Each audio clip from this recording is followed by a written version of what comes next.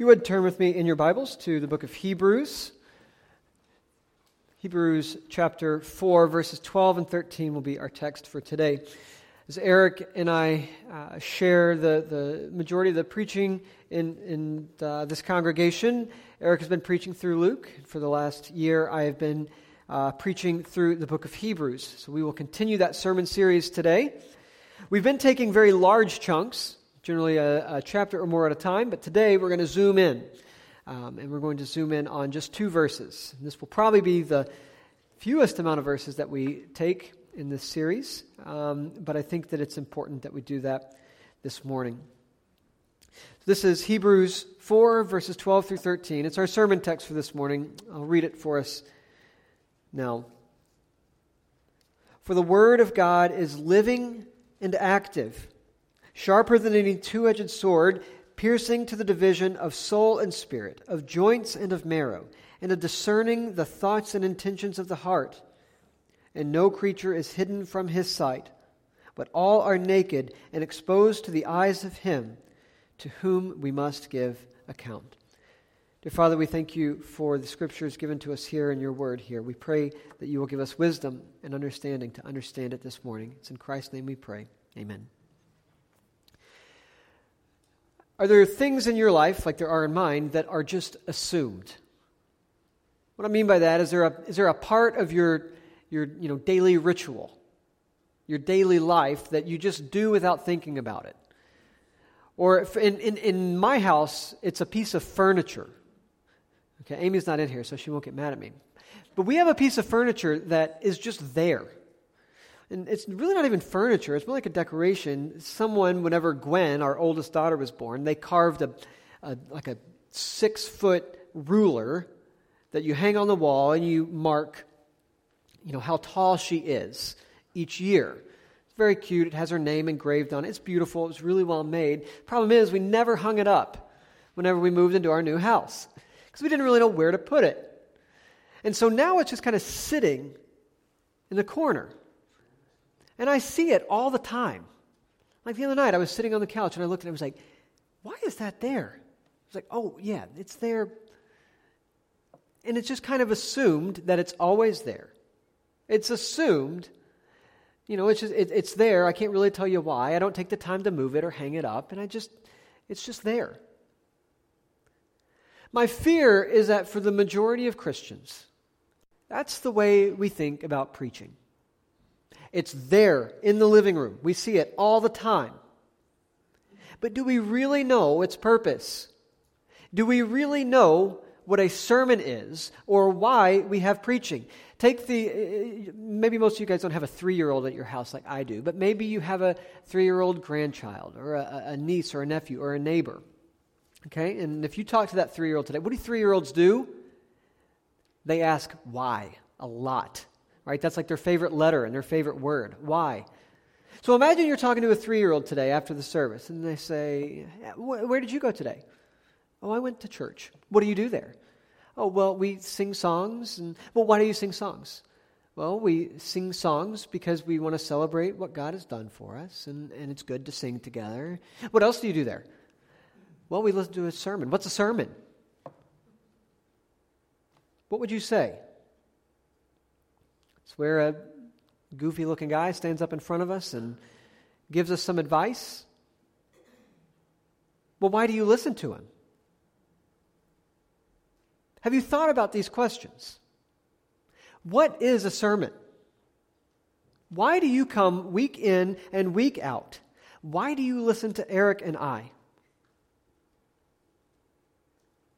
These are questions that we assume the answer to. These are questions that we assume the answer to. But in the Bible, it gives us explicit answers. Why do you come to church week in and week out? Why do we have sermons? What is a sermon? What is preaching? Why do you listen to me?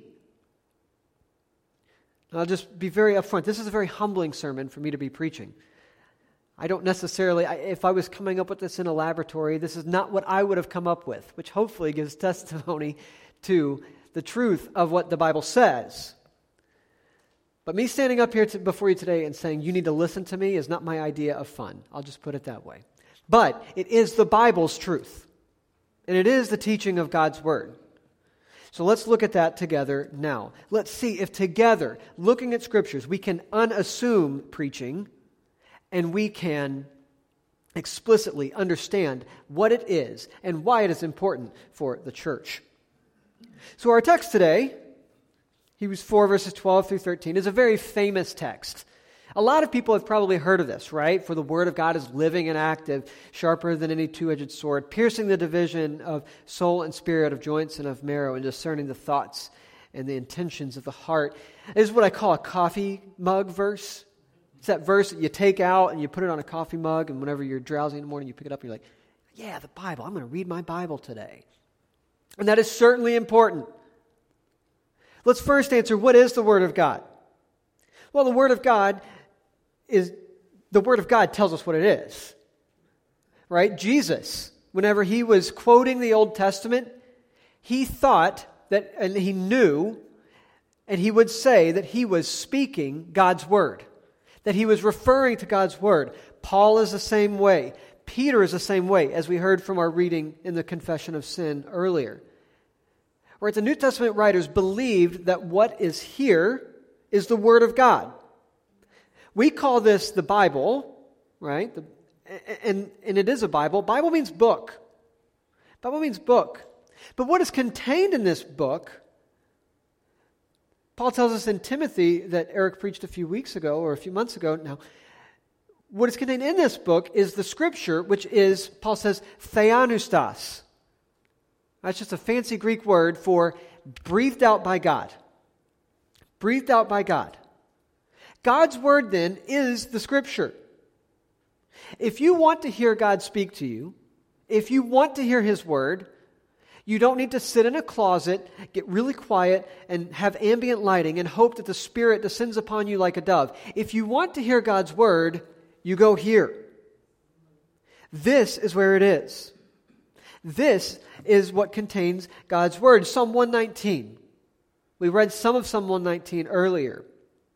And all Psalm 119 is David meditating on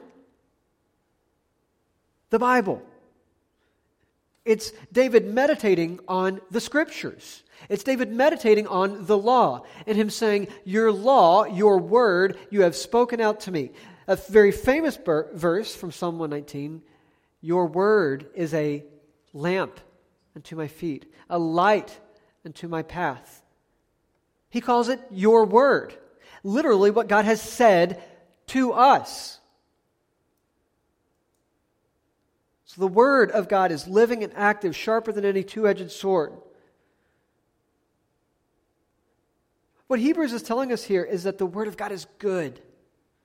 We should meditate on it the way that David did in Psalm 119. The Word of God is good for us. The Bible, the Scriptures, we should devote our lives to their study. We should devote our lives to their memorization. It's hard work. Trust me, I know. I've been trying, and then you get distracted, and you have a bad week. But it's worth it. It's good. John Foxe, in Foxe's Book of Martyrs, he tells the story of Joan Waste. Has anyone ever heard of Joan Waste? Okay.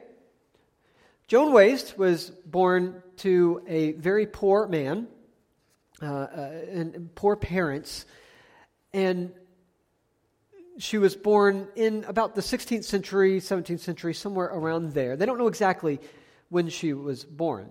A lot of times, whenever you were very poor in those days, we don't record that. But Joan, not only was she born to a poor family, her father would sometimes, he was a barber sometimes, and sometimes he would make rope. They were so poor that they could not get instruction for Joan. She could not go to school, but not only was she born poor, she was born blind. So even if she could have read, they probably couldn't have afforded to take her to read. But what Joan began to realize was that though she couldn't see, though she couldn't read, her other senses were just really, really in tune. They were really powerful.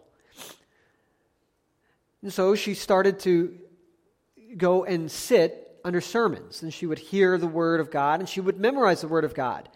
And eventually, she got to the point where some of her favorite preachers were being persecuted and put in jail. So what she would do is she would scrounge up pennies or nickels, or what are equivalent to pennies or nickels for us, just anything that she could get. And remember, she was poor. She would scrounge up every dime she had, and she would go to someone who knew how to read. She would say, "Hey, here's a quarter. Will you read to me for an hour the Bible?" And they would read the Bible to her, and she would listen to it. And Joan Waste ended up memorizing the New Testament. Now here's my question. Is the Bible worth it enough to you that all of your disposable income would go towards having some access to it? Oh, that got me when I read about Joan Waste. I'm going to give an illustration later that's going to make me look real bad because not all my disposable income would go towards that. But that should be how much we cherish the Word of God. That's how much we should cherish Bible intake. If we couldn't have a copy of the Bible, then we should be walking over broken glass to hear it, to see it, to have it from others. Because the Word of God is living and active. It's sharper than any two-edged sword. And we'll see what that means in just a minute. But do we value Bible intake like Joan Waste did? Do we value Bible intake so much that our lives are built around that we structure even our days around that? I hope that is true for many of us, that we hunger and thirst for the Word of God, as it says in the Beatitudes.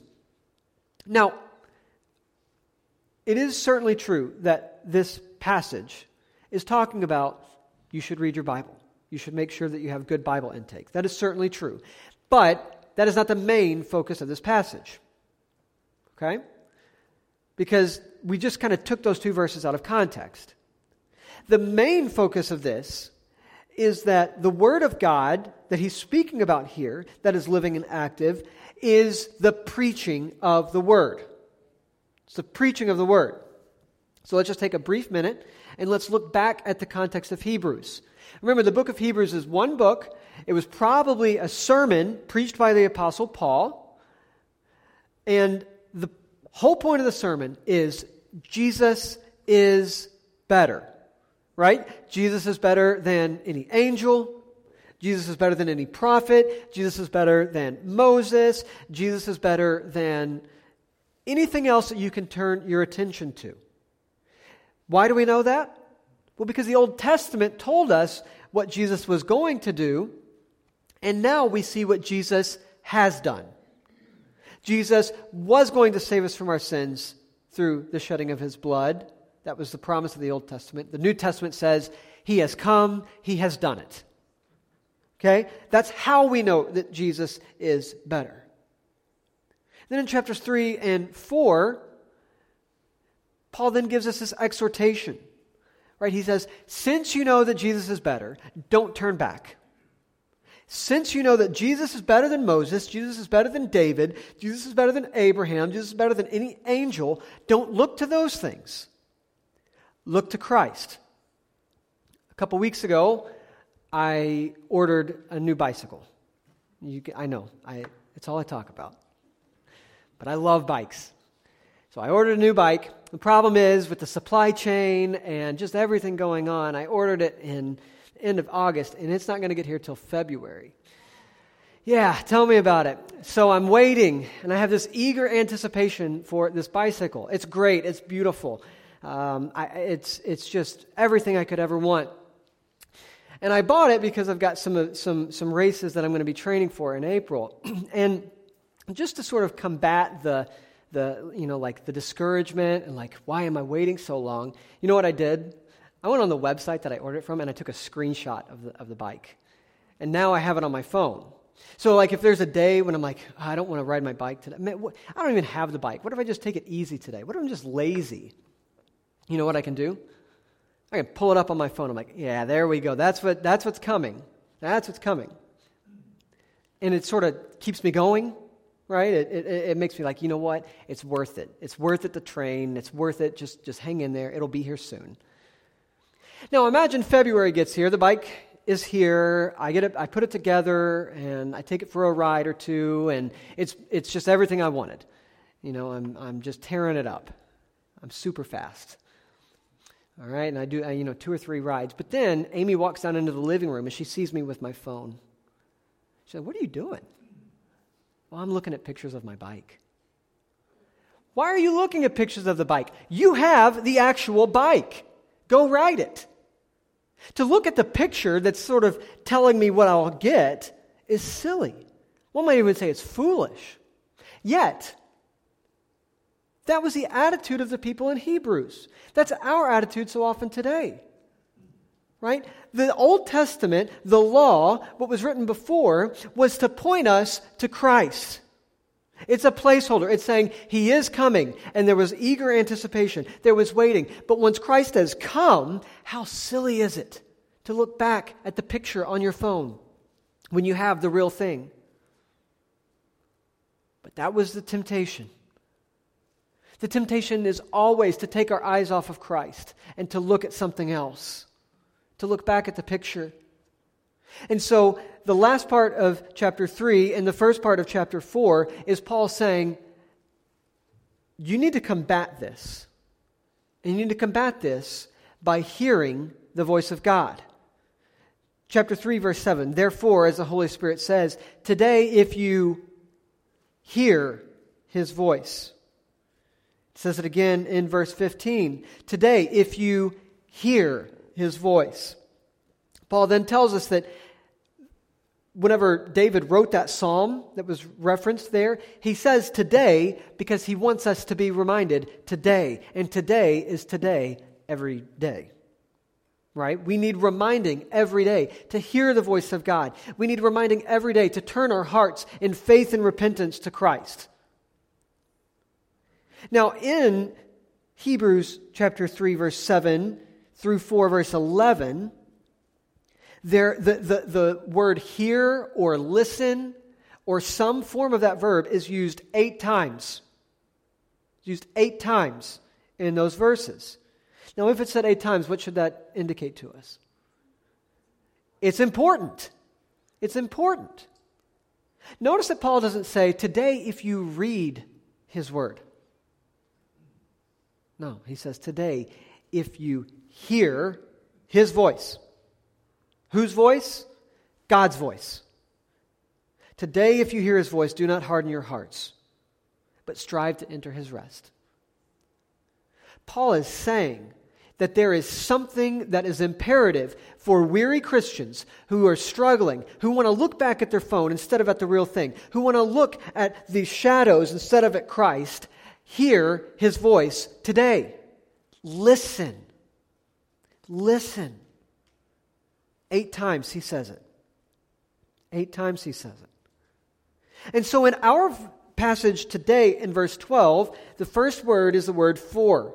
The for is a connecting word. And what it's doing is it's connecting what we're going to say with everything that was just said before. Okay, that's what that word for is doing. It's connecting these 2 thoughts. So if he has just said, today hear His voice, today listen to God's voice, repent, turn in faith to Christ. Why?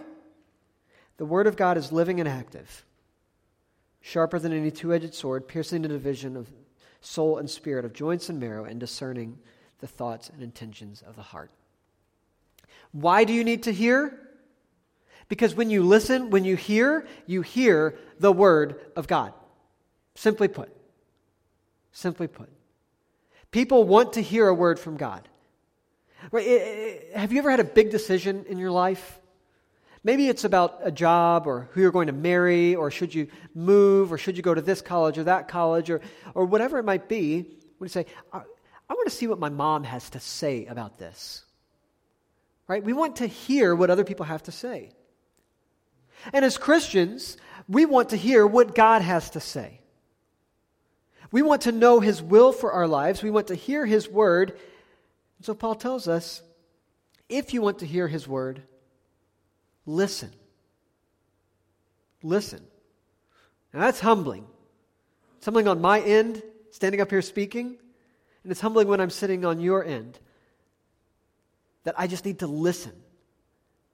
That I just need to receive. that I need to sit back and be passive for a few moments. Things not racing through my head, me not coming up with words and ideas, but listening to God speak. In the context of Hebrews, for the Word of God is living and active and sharper than any two-edged sword, he's talking about listening to the Word of God. He's talking about listening through preaching. But the context, we can zoom out even more.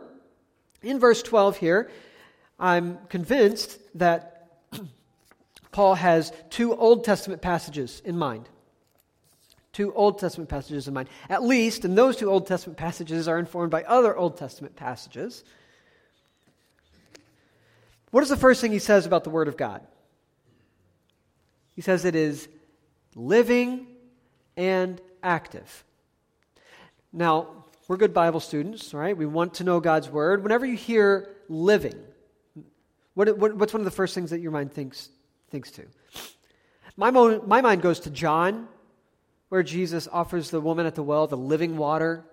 John 10, where he said, Christ says, "I am streams of living water." Well, what is Christ referring to there? And what is this referring to? Well, I think that he's looking back to Isaiah chapter 55. Isaiah chapter 55, verse 1. I'm not going to read the whole chapter of Isaiah 55. I'm going to read bits and pieces to help us get the sense of what it's saying.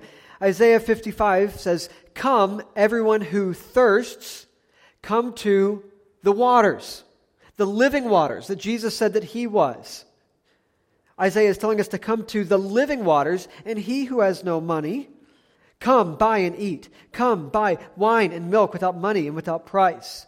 Why do you spend your money for that which is not bread, and your labor for that which does not satisfy? Listen diligently to me, and eat what is good. Delight yourselves in rich food. And he says this, incline your ear and come to me. Hear that your soul may live. And then just skipping forward to verse 10. Right there he gives us the command. Come, eat, hear, listen, incline your ear to the living waters. Verse 10, for as the rain and the snow come down from heaven and do not return there, but water the earth, making it bring forth and sprout, growing seed to the sower and bread to the eater, so shall my word be that goes out from my mouth. It shall not return to me empty, but it shall accomplish that which I purpose, and shall succeed in the thing for which I sent it. So what is he saying in Isaiah 55? What is Isaiah saying there? He's saying, come, hear, listen. Hear the Word of God, because when the Word of God comes out, it will accomplish its purpose. It's living. It causes life. It's active. It goes forth. It does things. It moves. And it will accomplish that for which it purpose.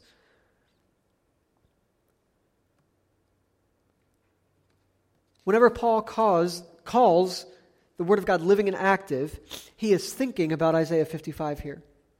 He's thinking about that Word of God which comes from his mouth. It comes from his mouth and does not return void, but it accomplishes God's purpose. Why do you need to hear God's Word?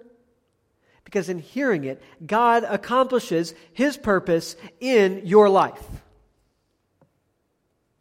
Now the question about Isaiah 55 here is, who is Isaiah 55 about? When it says, so shall my word be that goes out from my mouth, whose word is that? Whose word is that? Well, Isaiah 55 is part of what are called the servant songs in Isaiah. A lot of people throughout recent church history have understood these as servant songs. And they're talking primarily about Christ who is to come. That's why Christ can say that He is the living water. But most commentators, or many commentators, also believe that Isaiah 55 is talking about Isaiah. It's talking about Isaiah. So whenever Isaiah says that, come and listen, who is he talking about? He's saying, come and listen to Isaiah.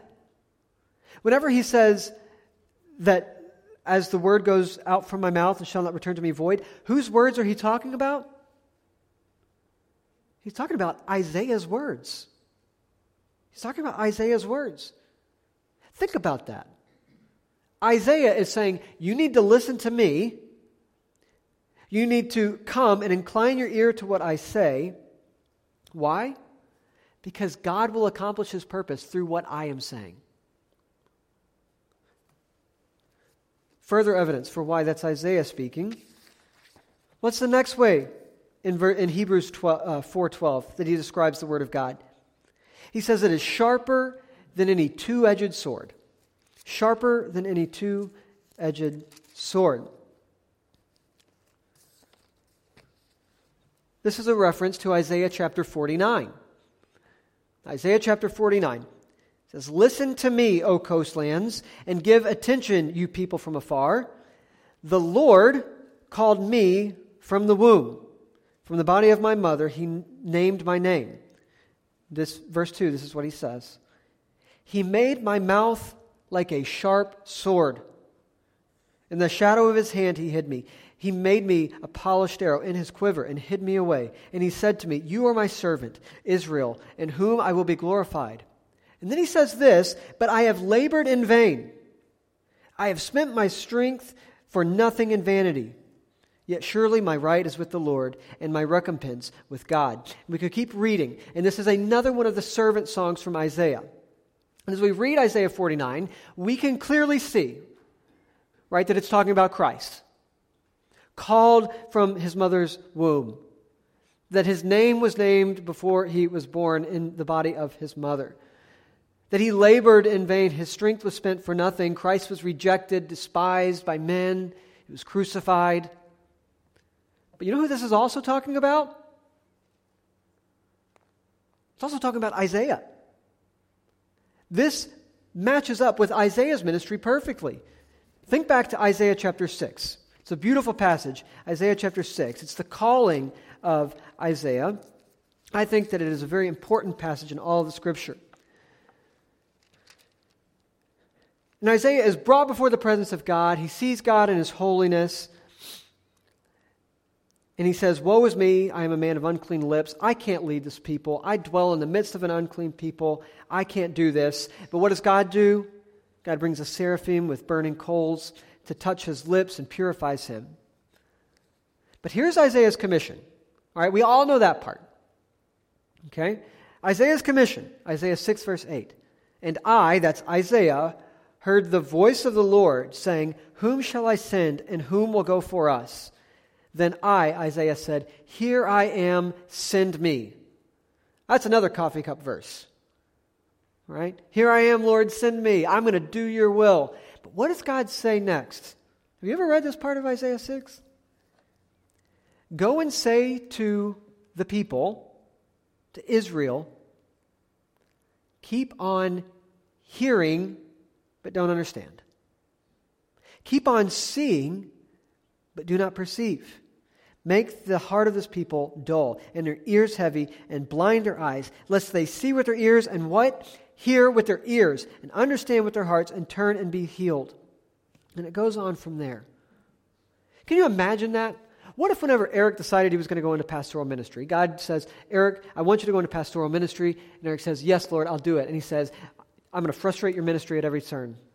And people aren't going to like you. And people aren't going to hear your sermons. I mean, they're going to hear them, but they're not going to listen. And so I want you to preach week in and week out. And people aren't going to understand what you're saying. They're not going to care what you're saying. Can you imagine how discouraging that would be? Yet that was Isaiah's call to ministry. In Isaiah 49, Isaiah says, I've labored in vain. I preached to this people. I spoke to them. I gave them God's word, and they will not turn to him. They will not turn to him. Yet Hebrews is telling us that it's through that. It's through the speaking of God's word. It's through preaching whenever people don't hear, whenever people don't listen, whenever people's hearts are hardened, that's when we hear God's word. Isaiah 49 is clearly talking about Christ, yes, but it is also Isaiah speaking. So Isaiah is a type of Christ, and Christ is a better Isaiah. But it's very important. I think it's crucial to see here that the servant here in Isaiah 49 and the servant in Isaiah 55 is one who is preaching. The servant is one who is preaching. And think about the two ways that Paul describes that preaching. He uses two clear verses to link this to Isaiah. But he also says something very deep about preaching. One, that it's living and active. It is those streams of living water that call and come and invite us to drink of water and to have milk and honey, to be satisfied. In preaching, that is what we offer out to people. We offer them to come to Christ, to drink of His mercy, to say, come and be filled with Christ. But you know what we also do with preaching? We call people to repentance. And there are times when preaching is hard. Perhaps the message today is hard. Perhaps it's hard for you, for me, for us to hear collectively that we need to sit under preaching and hear God's word through a sermon. Perhaps that's hard. Perhaps that makes us want to close off our ears. Perhaps that makes our hearts hard. But preaching does both. We sing in the song, O Church Arise, with the sword that makes the wounded whole, we will fight with faith and valor.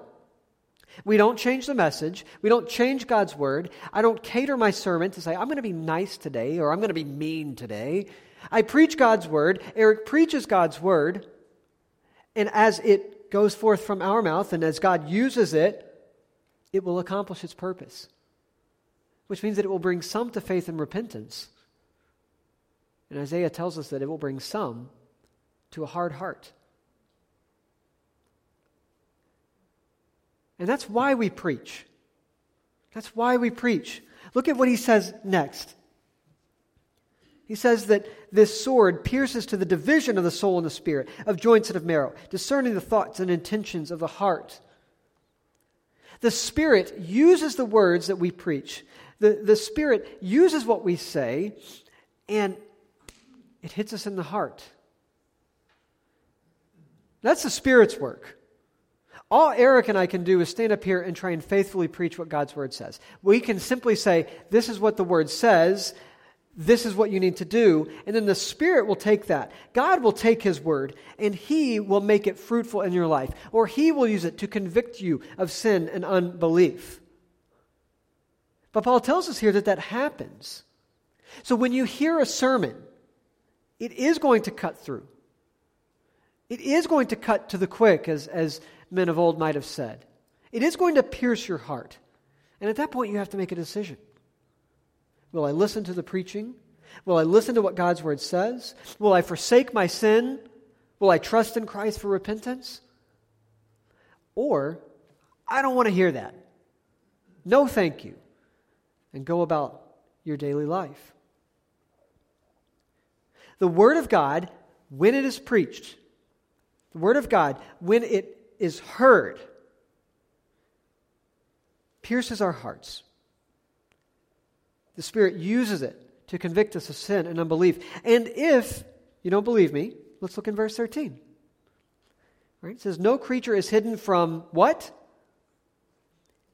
His sight. Now, who is the His there? It's God. No creature is hidden from His sight, but all are naked and exposed to the eyes of Him to whom we must give account. So what is he saying there? He's saying that whenever Eric and I preach, whenever a pastor preaches and he gives God's word through the preaching of Scripture, that God is actively involved in that process.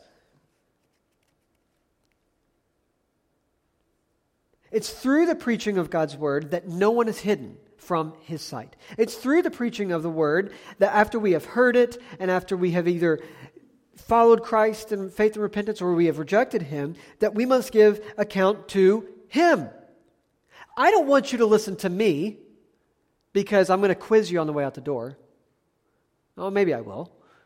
I don't want you to listen because at the end of all things, I'm going to be standing there next to, St. Peter. That's not good theology.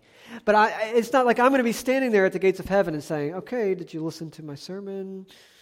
Okay, what date did I say I was getting my new bike in? Okay, you were paying attention. Very good. Enter in to your everlasting rest. No, that's not why I want you to listen. I want you to listen to me. I want you to listen to Eric. I want you to listen to preaching and pastors. Why? Because one day you will have to give an account before God. You will have to give an account before God.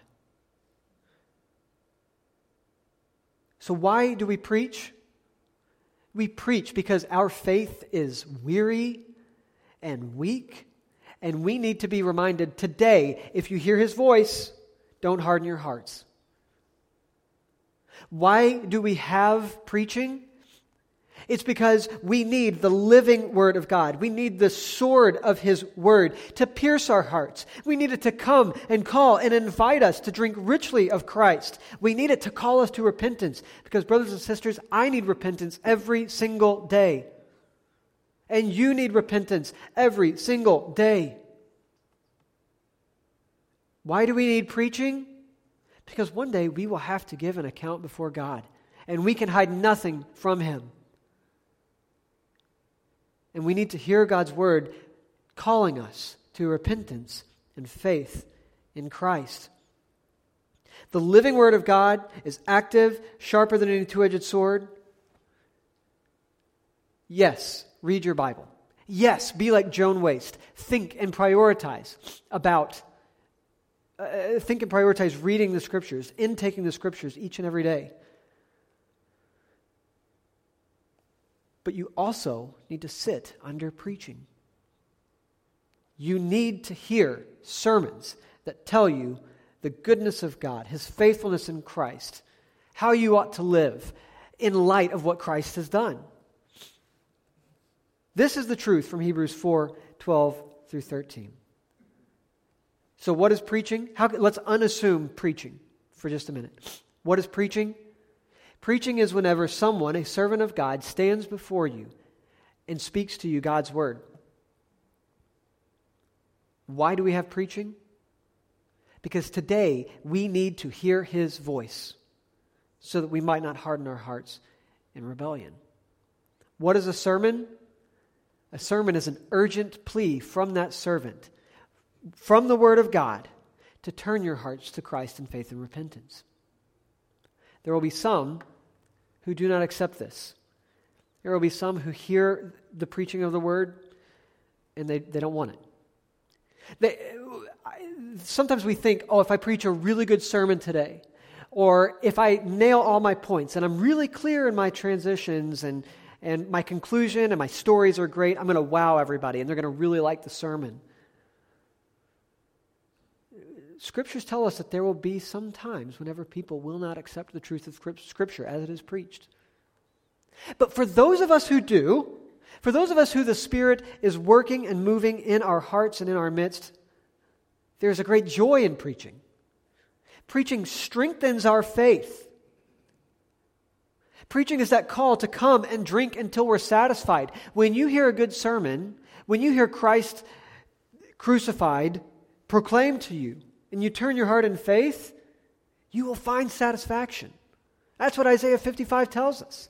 And when we come and when we listen and when we hear and when we believe, there is hope and there is satisfaction. There's beauty in preaching. There's beauty in preaching. It means that we don't have to come up with really clever things to say. That's good because I'm not very clever. Eric does not have to come up with lots of newfangled things to say. And in fact, whenever we think about the ministry of this church, what are things that we would like to say that are characteristic about our church and about our ministry? Wouldn't you love for people to look and say, that is a living and an active church? Wouldn't you also like them to say that they're a sharp church, that they're defending the truth and they're holding on to the truth? Those would be great things to be said about our church. Well, Paul tells us in Hebrews that those things can be said about our church when we prioritize the preaching of God's Word. When we prioritize the preaching of God's Word. I think that Isaiah and also Paul in Hebrews, as they're thinking about hearing the voice of God, and they're thinking about hearing His word, I think that they are thinking about Deuteronomy. Deuteronomy chapter 2. Does anybody know the first book of sermons ever written?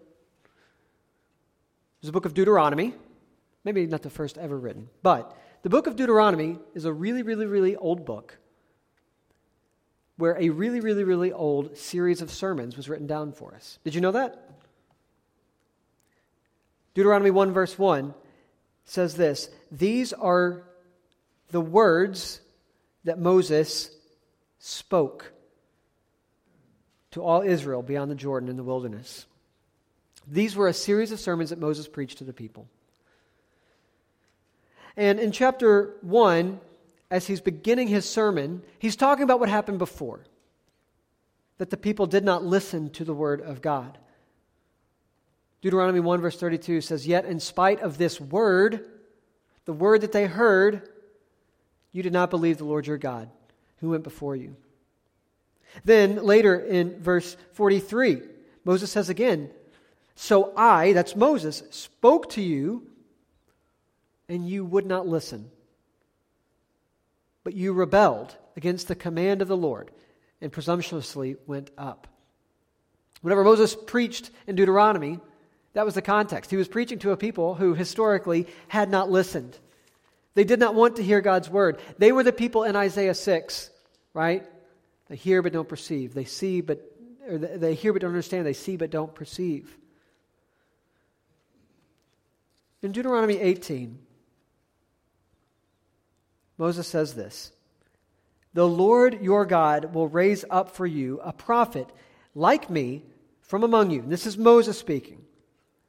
He's going to raise up a prophet like me from among your brothers. "It is to him you shall listen." Now Moses here is clearly talking about Christ. Christ is the prophet who was to come. Christ was going to come and He's going to fully reveal to us who God is. That's why John 1 tells us that in the beginning was the Word was with God, the Word was God, the Word came into the world. Jesus has finally and fully revealed to us who God is, and that He has saved us. That was Hebrews chapter 1. But Deuteronomy is also giving us a paradigm for what is happening here. Whenever we gather together, as the people of Israel gathered together, that God is going to speak His word here.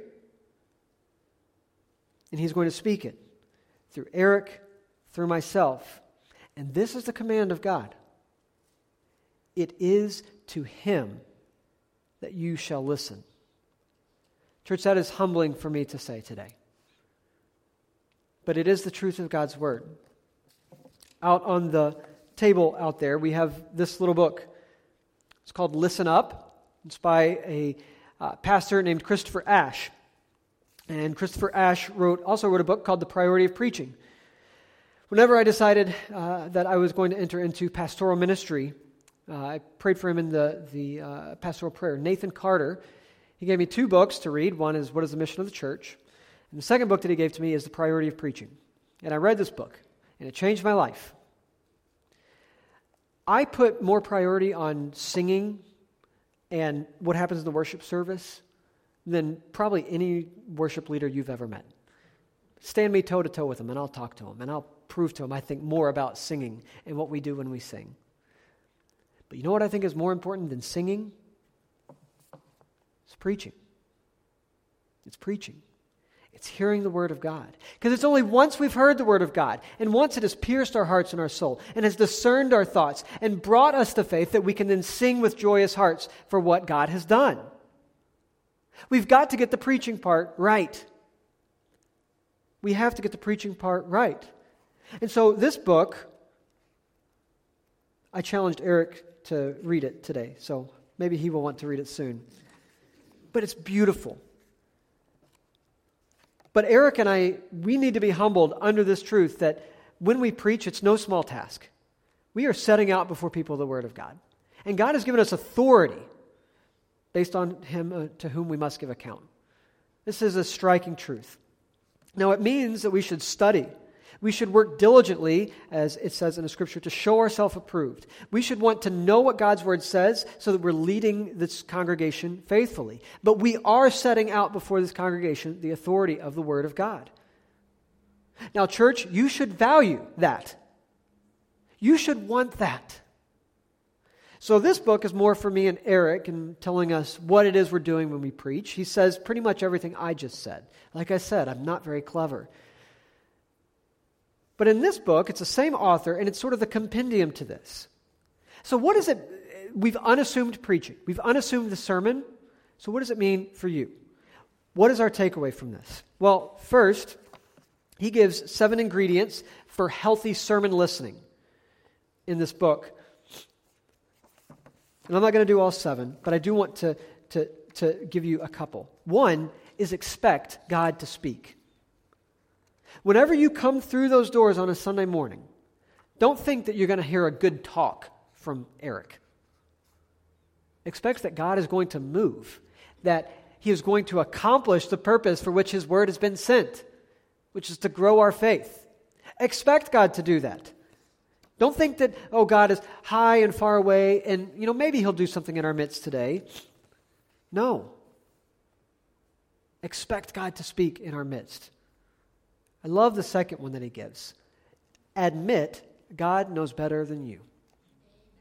Now, this really comes at the heart of the gospel. Because what does God say in His Word?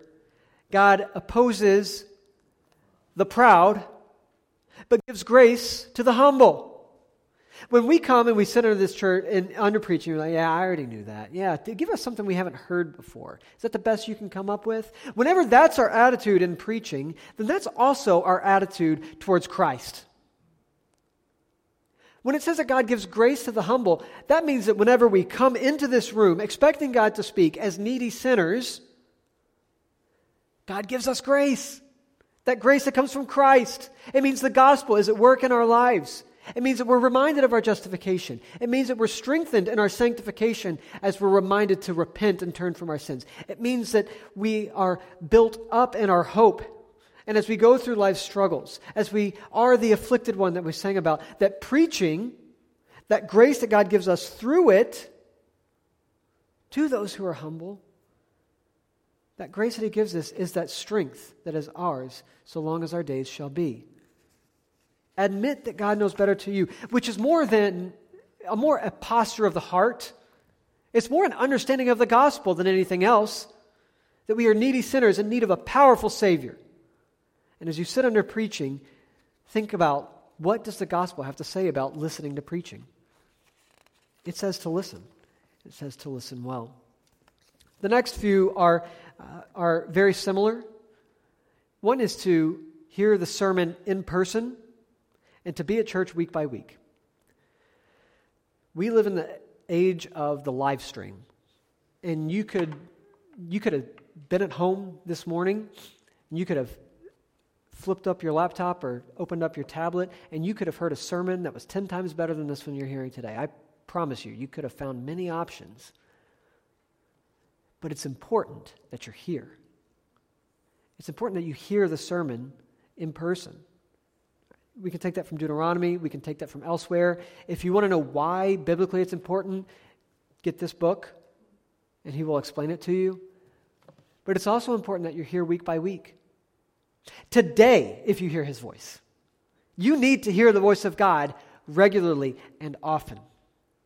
You need to hear it regularly and often. That's why in Hebrews chapter 10, Paul tells us that don't forsake gathering together. Why? Because when you gather together, you hear God's word. And when you hear God's word, you hear God speaking. So hear the sermon in person and hear it week by week. Finally, and the last thing, is to take what you hear and do it. Do it today. Do it without delay.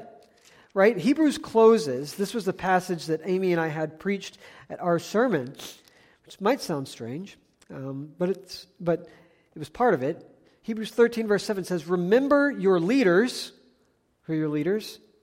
It's Eric and I right now in this congregation at this time. "Those who spoke to you the Word of God.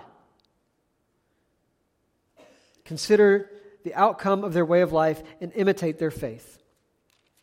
Hear what Eric and I say. Do it. Imitate it.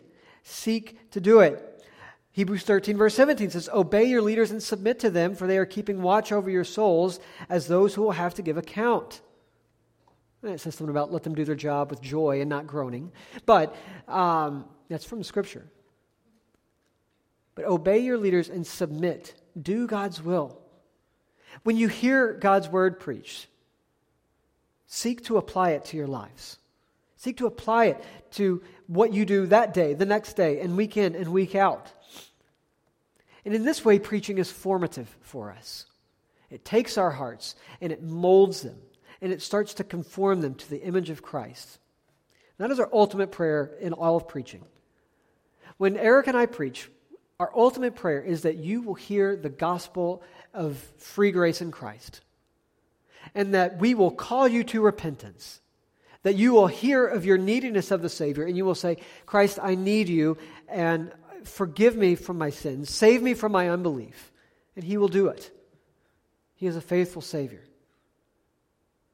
So church, come, drink, buy of water, of this water that is of immeasurable cost.